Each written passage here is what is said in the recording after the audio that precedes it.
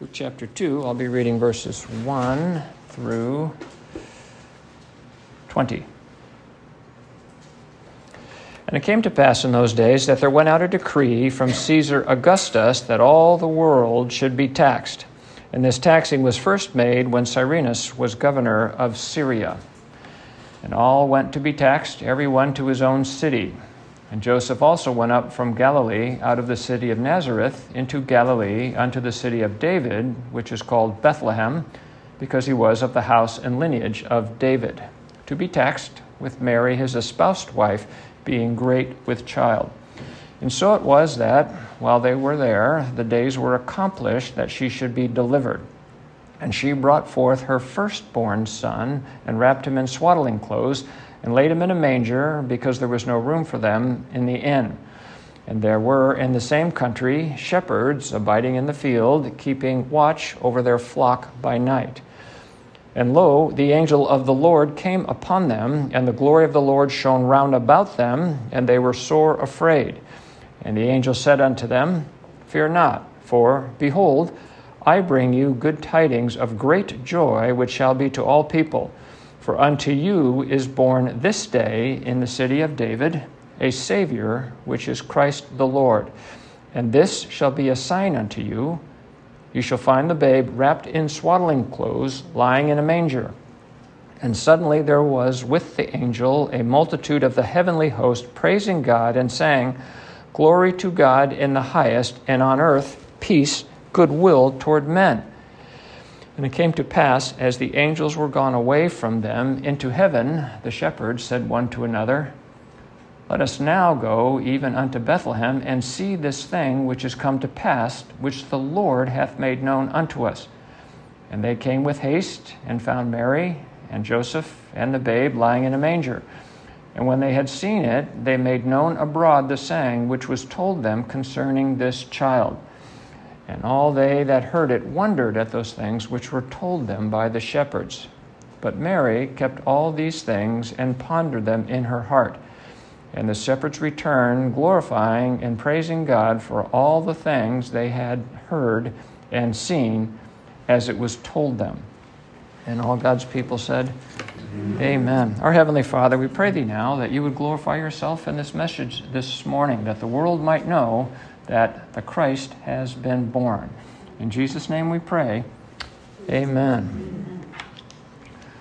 Well, this morning, by way of an introduction, I wanted to share with you that when I was a new Christian and I came to church on Easter Sunday, what was Easter Sunday to me, because all my life we celebrated Easter Sunday at our house. We would dress. I grew up in the Midwest. We'd dress up nicely. My dad would buy us a hat and a necktie, and we'd get our family picture taken in front of, flowers that were blooming in the spring, and we'd go to church on Easter and celebrate, of course, the resurrection of Christ. So I have a history of going into church wishing people happy Easter. But when I came to a non-denominational Christian church where people knew their Bible, I realized I was saying the wrong thing. I was supposed to say, He is risen, to which they would reply, He is risen indeed. So as I open my message this morning, I don't want to make the same mistake I made. I don't want to offend anybody. So let me wish everybody here happy holidays.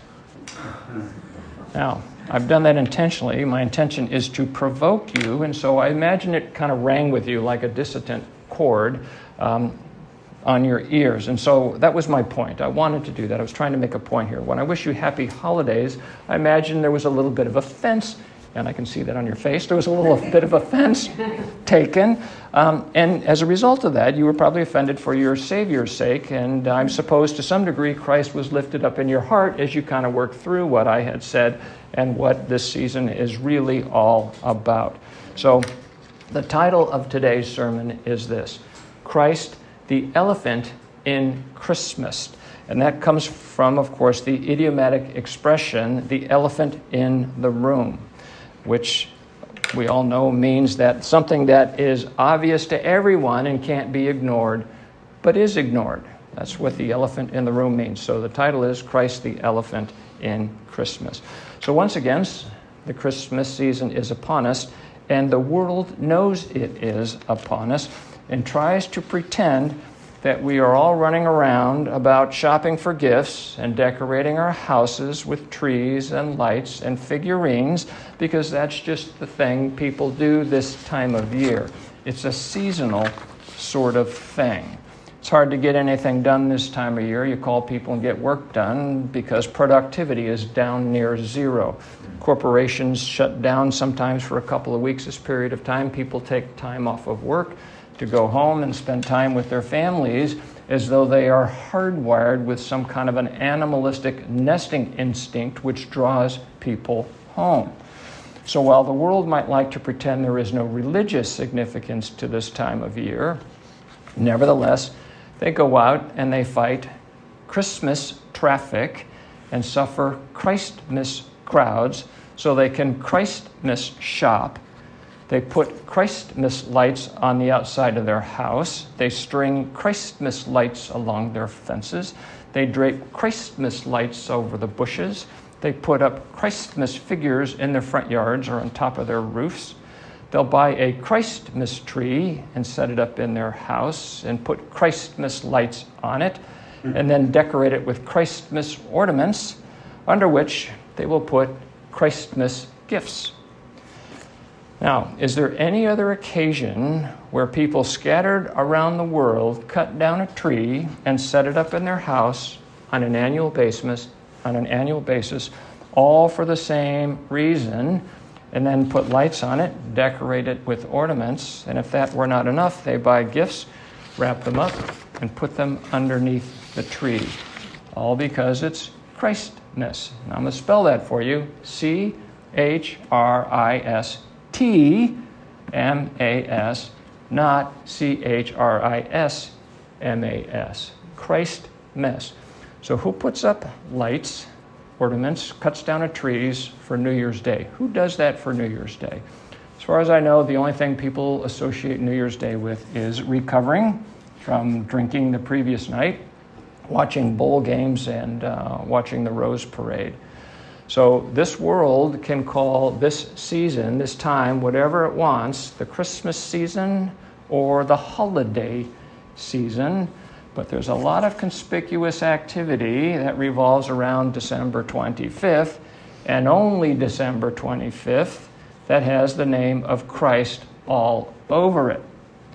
Even the most secular radio stations will play music, however irreverent, and I heard dogs barking to the tune of Jingle Bells the other day on the radio. They will play music, however irreverent, but it is peculiar to this time of year, drawing attention to Christmas. Even Santa's elves are busy making Christmas gifts that he and his reindeer will deliver on Christmas Eve. They are not holiday gifts delivered on holiday Eve. Everything associated with this time of year has to do with Christmas. Now, as a side note, unknowns to most of the world, the word holiday comes from the word holy day. So in reality, to call this time of year the holiday season is to unknowingly glorify God, because December 25th is a day that people associate with the birth of Christ, and so it is regarded as an holy day, a special day of observation associated with Christ, who is holy. And so, whether they know it or not, whether the world knows it or not, they are glorifying Christ in their holy day greetings, holiday greetings. Now, if you'll recall, I know you know your Bible. Recall that when Jesus descended down the Mount of Olives on the colt, the foal of an ass, as he was about to enter in Jerusalem just days before his crucifixion, people cried out so much so that it irritated the Pharisees, and they told Jesus to rebuke his disciples. When they told him to rebuke his disciples, what did he say? He said, "I tell you that if these should hold their peace, the stones would immediately cry out." And so, without even knowing it, every year the stones are crying out that Christ has come. This they do when they pull all of their Christmas decorations out of their closets and decorate their homes. This they do when they put up their Christmas trees and decorate them with Christmas lights and Christmas ornaments and put Christmas gifts under it. This they do when they go to Christmas parties and listen to Christmas music, sharing Holy Day cheer during the darkest time of the year. Speaking of the Northern Hemisphere, they share Holy Day cheer. So whether they know it or not, they are glorifying God who manifested himself in the flesh on that celebrated occasion. Whether they know it or not, the Father of lights has people putting up lights, acknowledging the birth of He who is the light of the world and whose Christian witness yet remains in this world as lights in this present evil world.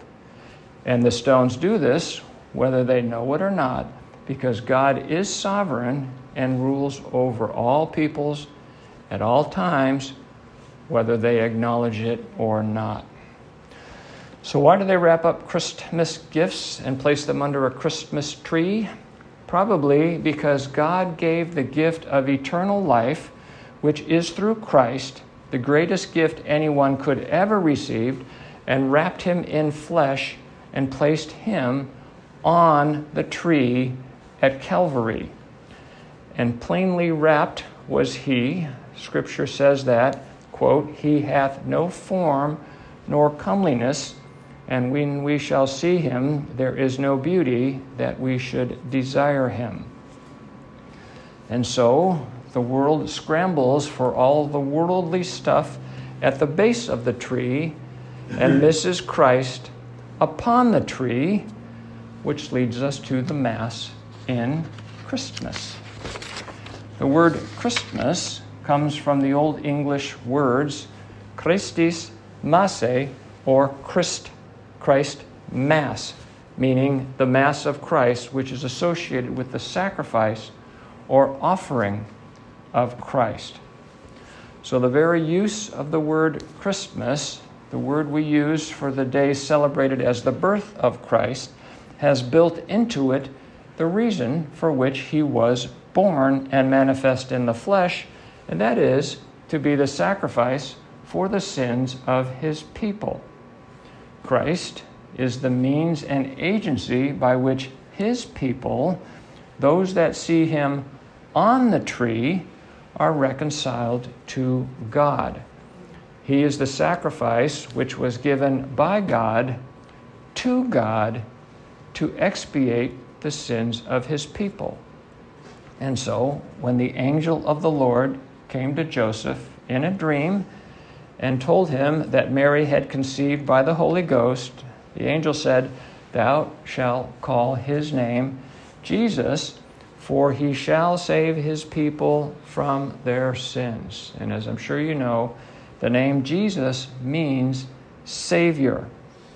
And save us he did when he was hung upon the tree, crucified and slain for his people.